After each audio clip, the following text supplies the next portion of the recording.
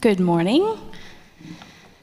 My name's Kelsey, one of the attenders here. That's different for me to say. We are going to read the Bible now, and I'll give you a second to get out your Bibles or your phones and turn to Acts chapter 2.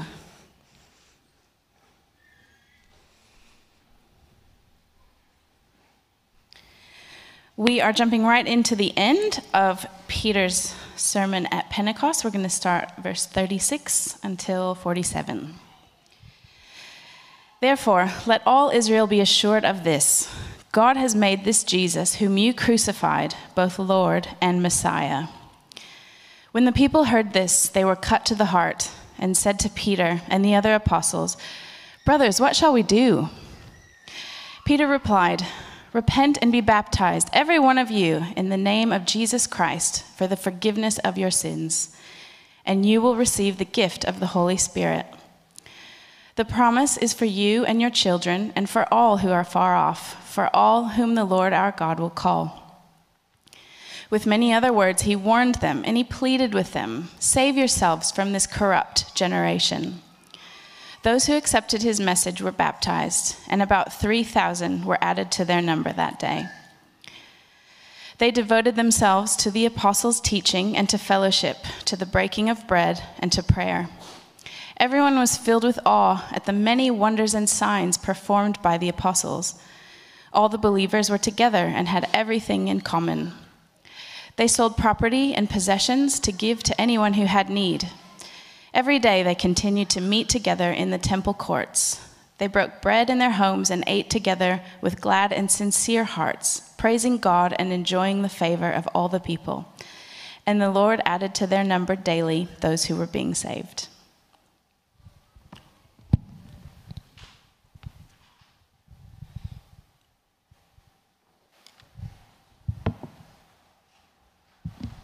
It's about to sneeze. I have a silly nose. Why don't you stand up, just to stretch your legs? And while you're standing up, I'm going to introduce our speaker. His name is Dr. John Dickson. He's also an Anglican minister. He is an academic. He's a historian. He was a former songwriter, singer, band member, toured the country. But most of all, he's a great bloke. He's a friend of mine, and he has been partnering with us and coming and speaking a couple of times each year to just explain the Christian faith. And he's one of the best at it. And he normally travels overseas, but with COVID, he's been stuck in Australia. He's been doing what he also loves doing, which is writing books. And it's a great pleasure. I've invited him to give a special message today on this Sunday. So we've broken from the Mark series, and it's called Dream Church. Welcome, Dr. John Dickson. And have a seat.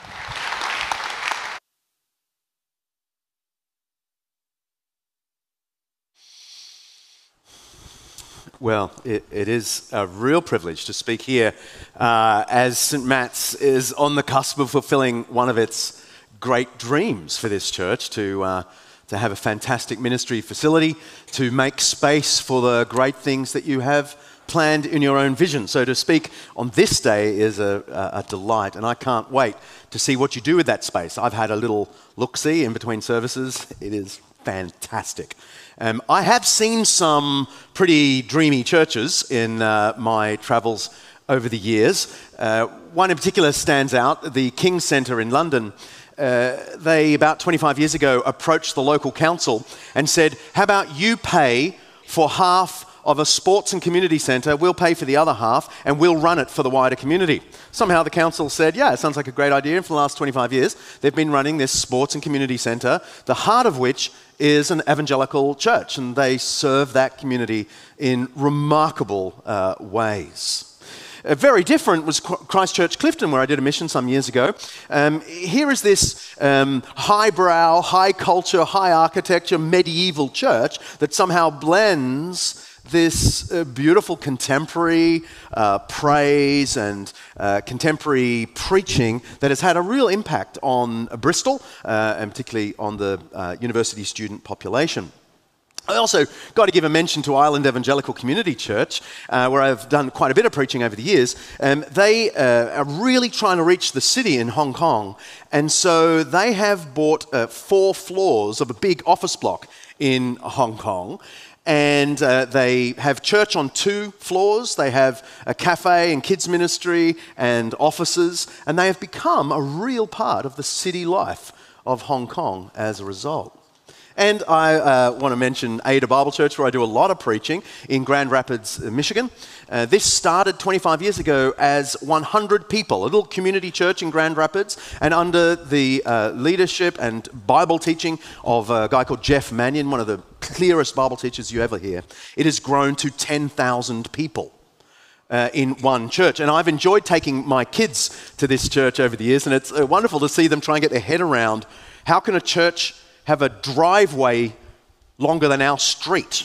And the Sunday school has a massive climbing wall for the kids. It's thoroughly recommended. Maybe in the next phase. But you know, the thing I love about all these churches isn't the sort of visible fanciness. It's the way they hold on to traditional Christianity without being overly traditional.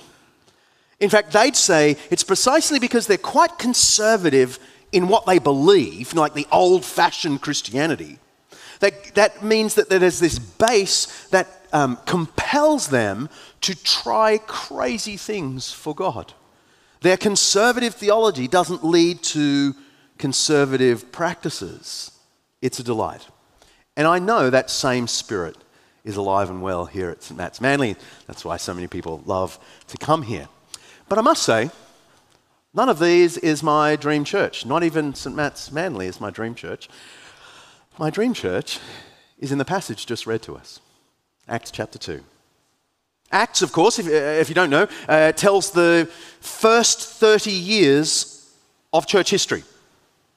Starting from, basically 50 days after Jesus' resurrection, Peter preaches the first sermon, and then Luke, the author of Luke's Gospel and the book of Acts, tells the first 25 to 30 years of what the Christians did. But here's the interesting thing.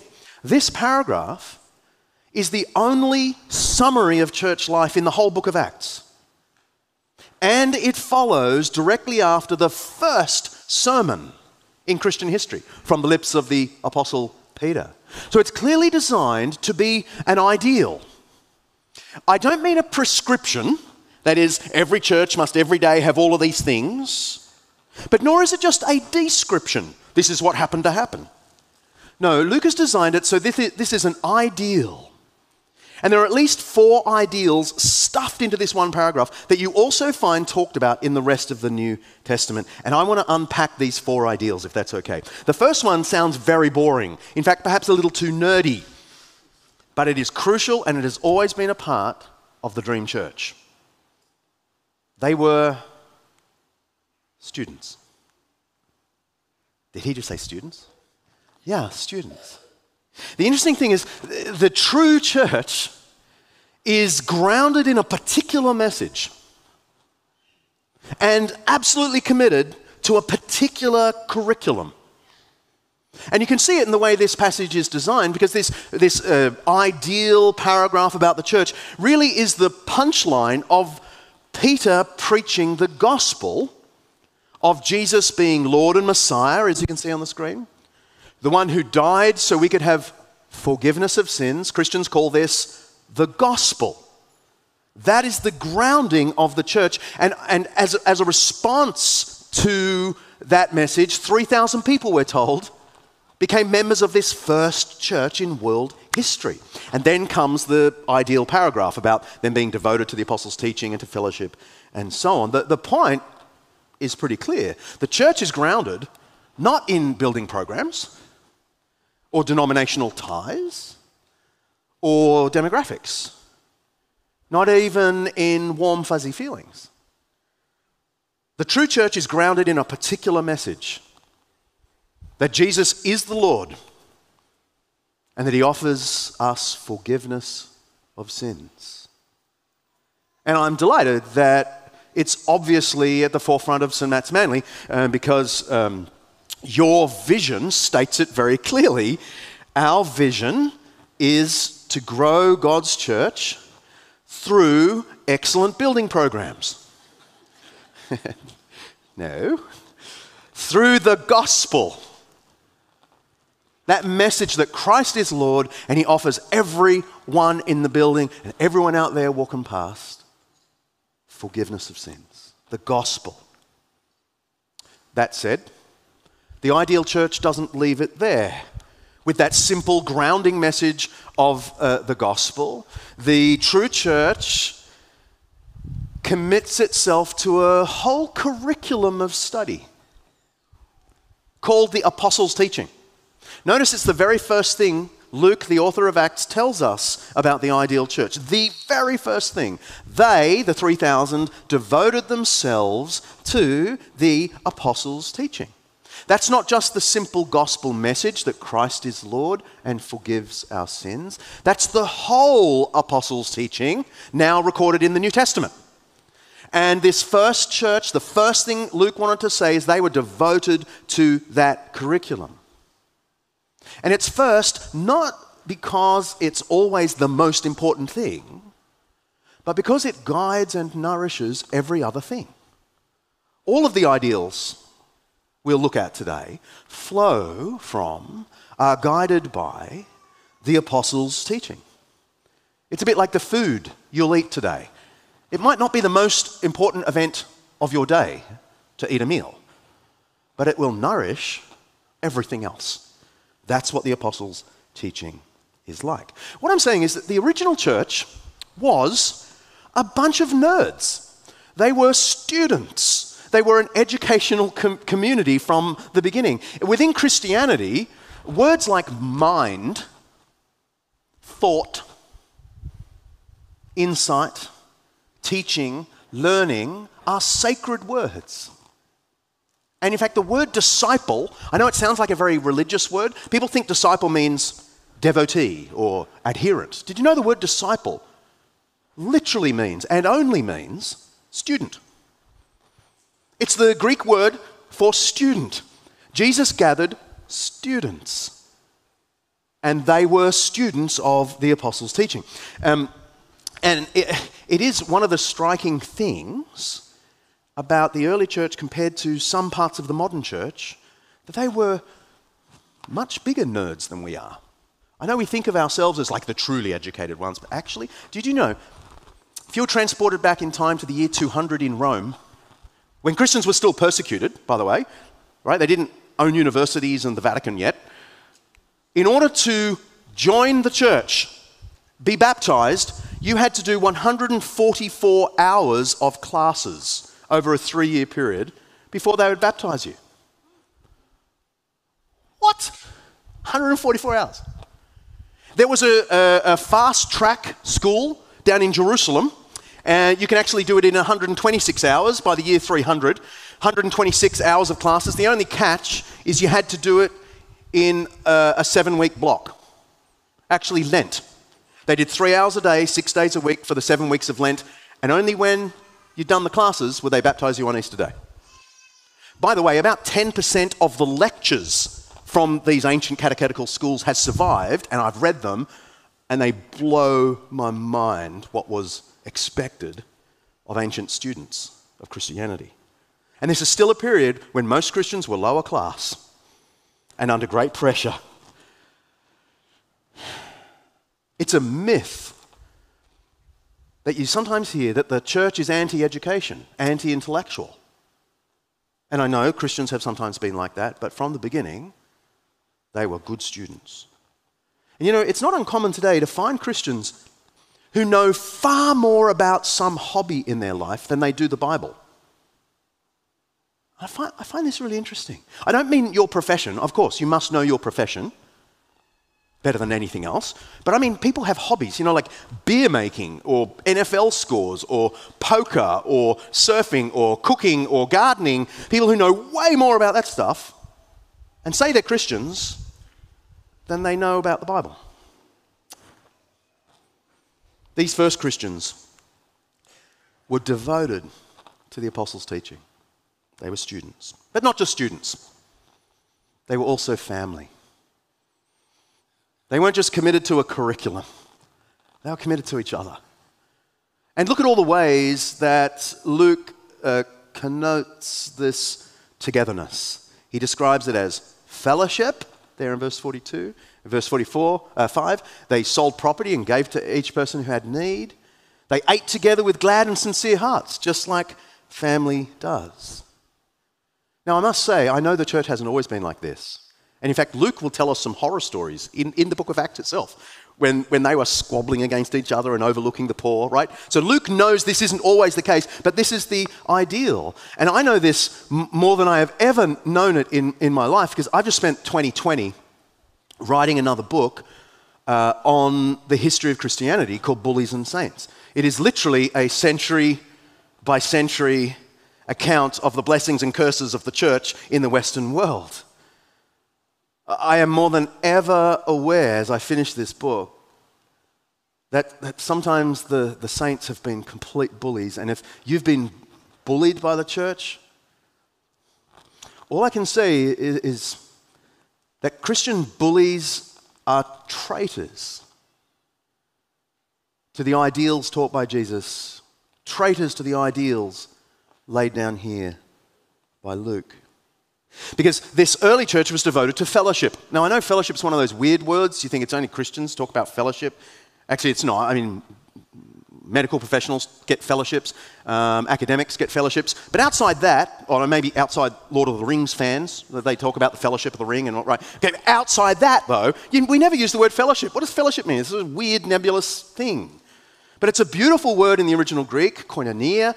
It means, how can I combine this? Camaraderie, togetherness, partnership, family, all rolled into one. And this first church was not just committed to a curriculum, but to each other in family, in fellowship. In concrete ways, actually. You notice one of the first things Luke tells us about this fellowship, this family, is that they ate together. In fact, he tells us twice, like we didn't get it the first time. So in verse 42, he says they were devoted to the breaking of bread. And then down in verse 46, he tells us again, they broke bread in their homes and ate together with glad and sincere hearts. The first reference almost certainly refers to communion. Because literally in Greek it says they were devoted to the breaking of the bread. It's a reference to a specific meal. Okay? And we need to remember, in the early church, communion wasn't this little thing that we go up there and take, or drink little cups. It was actually a meal. I've stood in the oldest church building we've discovered in Megiddo in central Israel, and the table of the church is in the middle of the building. It's not up here. So communion was a really big deal when they gathered together. But Luke says more than that. These guys ate like they were just family in each other's homes. They broke bread in their homes and ate together with glad and sincere hearts. This isn't a reference to communion. It's a reference to just rather liking each other and having each other over for meals. I don't know this church well enough to know whether you're doing that or whether you, like many North Shore churches, because that's where I grew up. I grew up I was born in Mossman and I've moved all the way to Kalara, right? That's my home. And I can tell you there is a MasterChef mentality in the North Shore. That means we hardly ever eat meals together because it has to be an extravaganza that you might as well film, otherwise we don't do it. Gone is the kind of spag bowl and mini magnums, soup and bread in each other's homes. Meals can, in our culture, become so performative instead of family. Well, in this church, they ate together with glad and sincere hearts. More than that, they didn't just eat together. Part of this family was sharing resources. Do you see verse 44?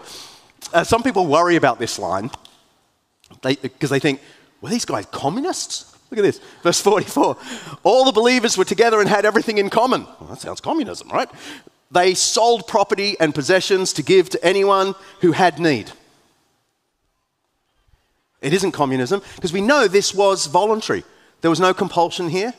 And in fact, if I had more time, and we go through the book of Acts, we'll see that on several occasions, private property ownership and wealth is celebrated. Okay? But here, I guess the point that Luke wants to say is they were so convinced they were family that when they noticed there were family members who were struggling, they did what every family would do. They move around the family resources because it's outrageous that there would be someone amongst us who suffers unassisted. That's what he's saying here. One of the finest examples I have seen in my travels is the one I already mentioned, the King Centre in Chessington. They're not just a sports centre, though they do have indoor football and archery and all sorts of cool things like that. The social services this church runs for the wider community are amazing, including this great cafe, which on TripAdvisor gets really good scores, by the way.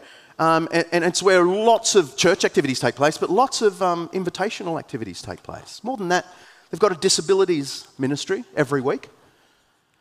They have an arts and craft, especially for people who feel shut in. They have these awesome activities where artists come and help people paint and do sculpture and so on. And they have a food bank. I think it's every Wednesday morning. If you have a letter from your GP or the social worker, you can come and get 3 days free food. A wonderful embodiment of family. And I know it's at the heart of your vision too. I'm not sure when was the last time you read your vision. I read it the other day. It's great. And the third value of your 5 values is care ministry, where you list some of the things that you want to do, including a soup kitchen, making sure the small groups are sort of focuses of care for each other, making sure no one slips through the cracks, because you're family. Not just students, family. Okay. The ideal church is made up of students. They are family. And thirdly, they look upward. And what I mean is perhaps so obvious, but it shouldn't go unstated. The church fundamentally is a worshipping community. The church fundamentally looks up. It is Godward.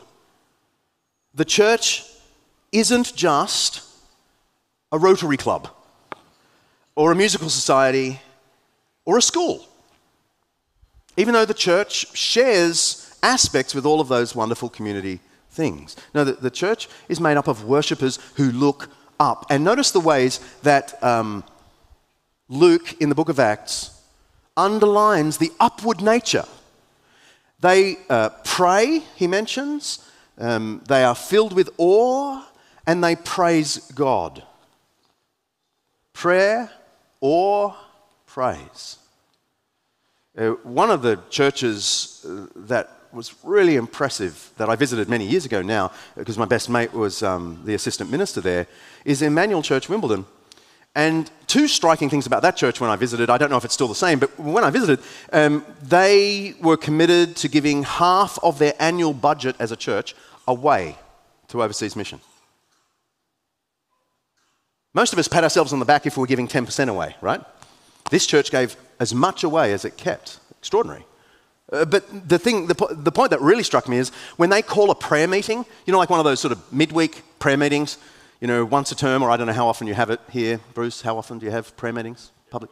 Every week, every public? Okay, woo. All right, so Tuesday mornings, there you go. When this church calls a prayer meeting, half the church turns up. They pack out the church. There's about 700 people in the church. At least half come.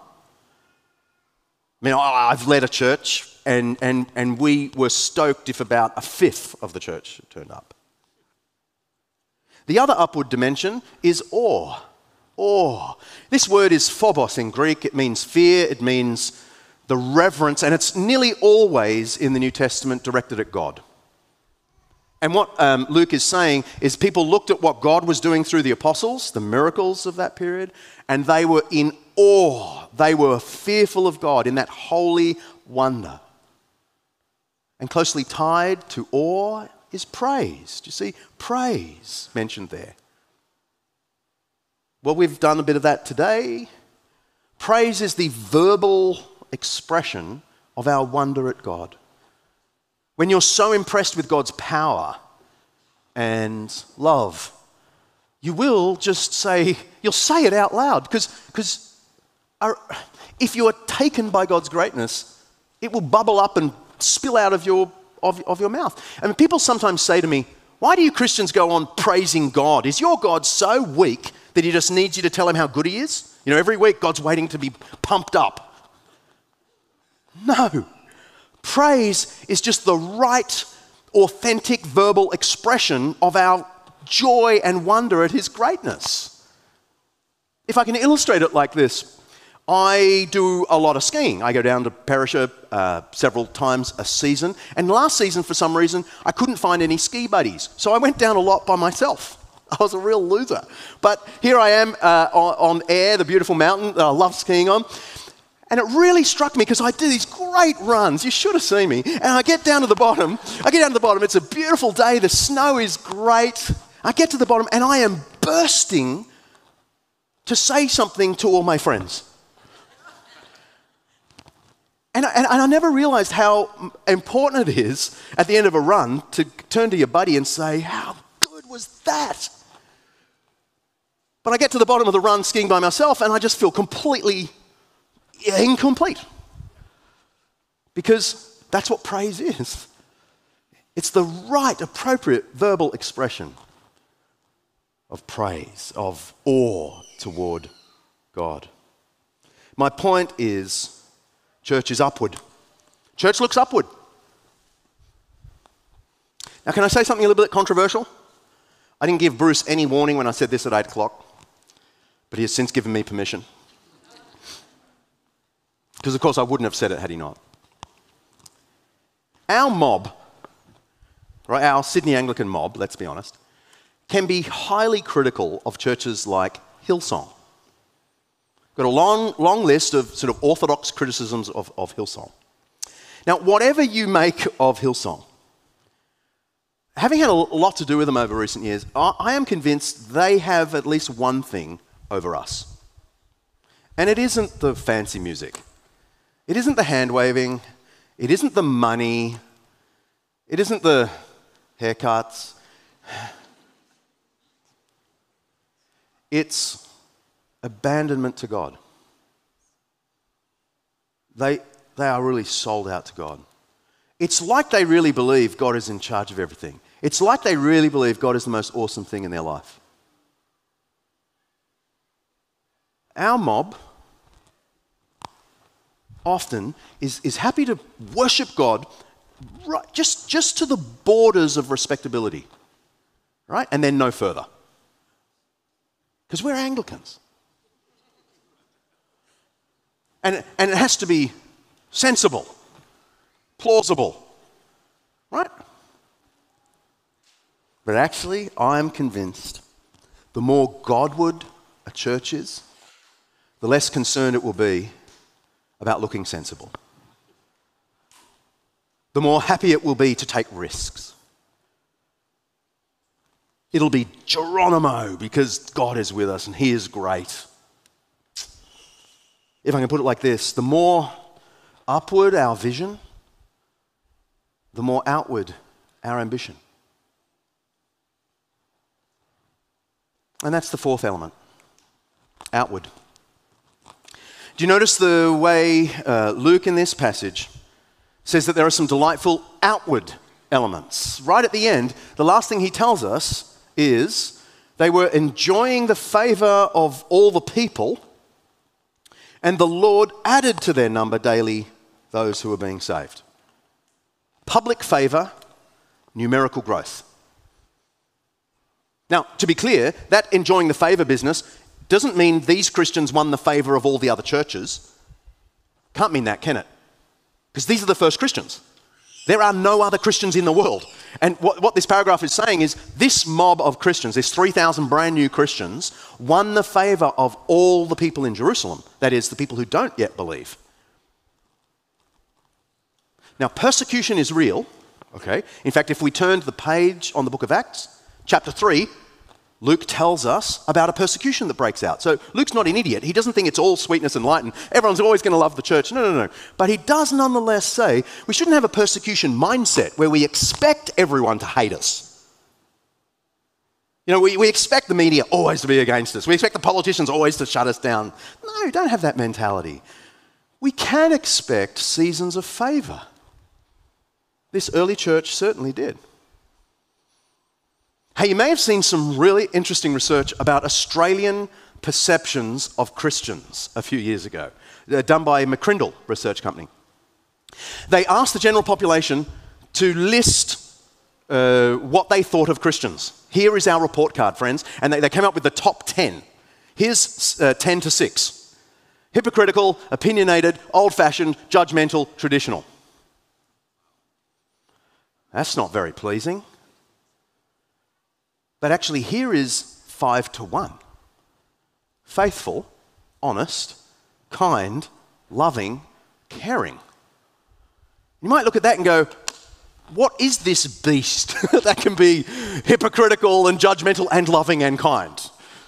Jekyll and Hyde of the church. And the researchers puzzled through, and they think what's going on is Australians actually have two perceptions of Christians in their heads.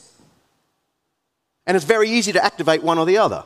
It only takes some, ABC sort of expose of something a church has done that's hypocritical and awful to activate this sort of sense in Australians, all Christians are hypocrites, they're horrible, da-da-da. But then it only takes a meal dropped off in a needy situation from the local church for the other side to be activated and for Australians to go, oh yeah, that's right.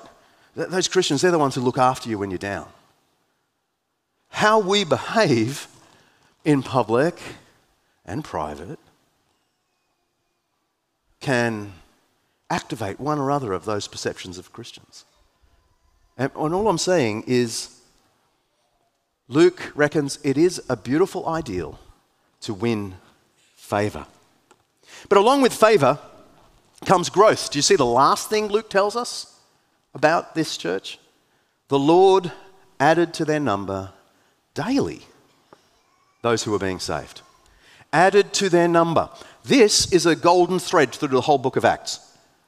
If you're creeped out about church growth, you need to read the book of Acts because Luke, one of our inspired biblical authors, loves growth because growth is human beings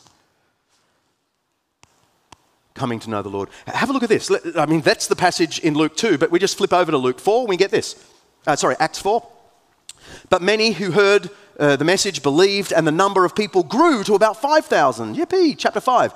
Nevertheless, more and more men and women believed in the Lord and were added to their number.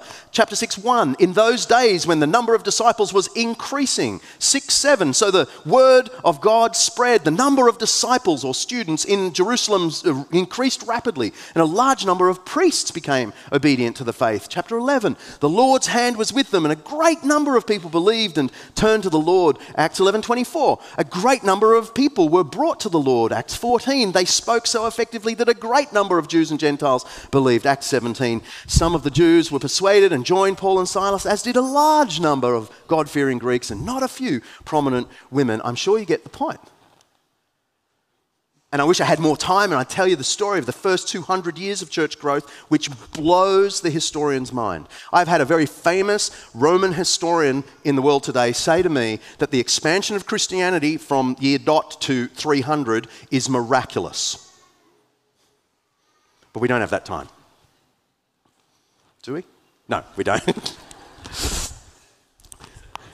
But I will tell you about a church I preached at some years ago called Saddleback in Orange County in California. It started as a Bible study in the home of Pastor Rick Warren. It is now 30,000 people in Bible studies. Excuse my terrible videoing. I was like going, what? Everything you see there is part of the campus now. It's bigger than Sydney Uni's campus. Rick Warren, Saddleback. And it's easy for Aussies to be cynical about this. Okay? You know, that big Americana, giant mega church. And often it's just us covering our own lack of ambition. Or it's a kind of tall poppy thing going on. But when you visit these places and you see the integrity of the leadership, the social programs, the educational programs, their prayer meetings, and in the case of Saddleback, the fact that in 30 years they have sent 5,000 missionaries out from their church. 5,000 missionaries over 30 years. And you realize sometimes growth is awesome. There are two unhealthy approaches to church growth. One is to pursue growth over everything. You know, where growth is like an Amway thing. I mean, no offense To those of you who love Amway, the Lord bless you and keep you. I once accidentally criticised Amway at a church in Grand Rapids, only to have the CEO of Amway come up to me after the event, because of course the world headquarters of Amway is in Grand Rapids. Anyhow, I hope you know what I mean. But very few Anglicans are ever going to make that mistake of pursuing growth over everything. Our problem is more a spiritualized commitment to staying the same. I have had people say to me in my church, if this church grows to a certain size, I'm leaving.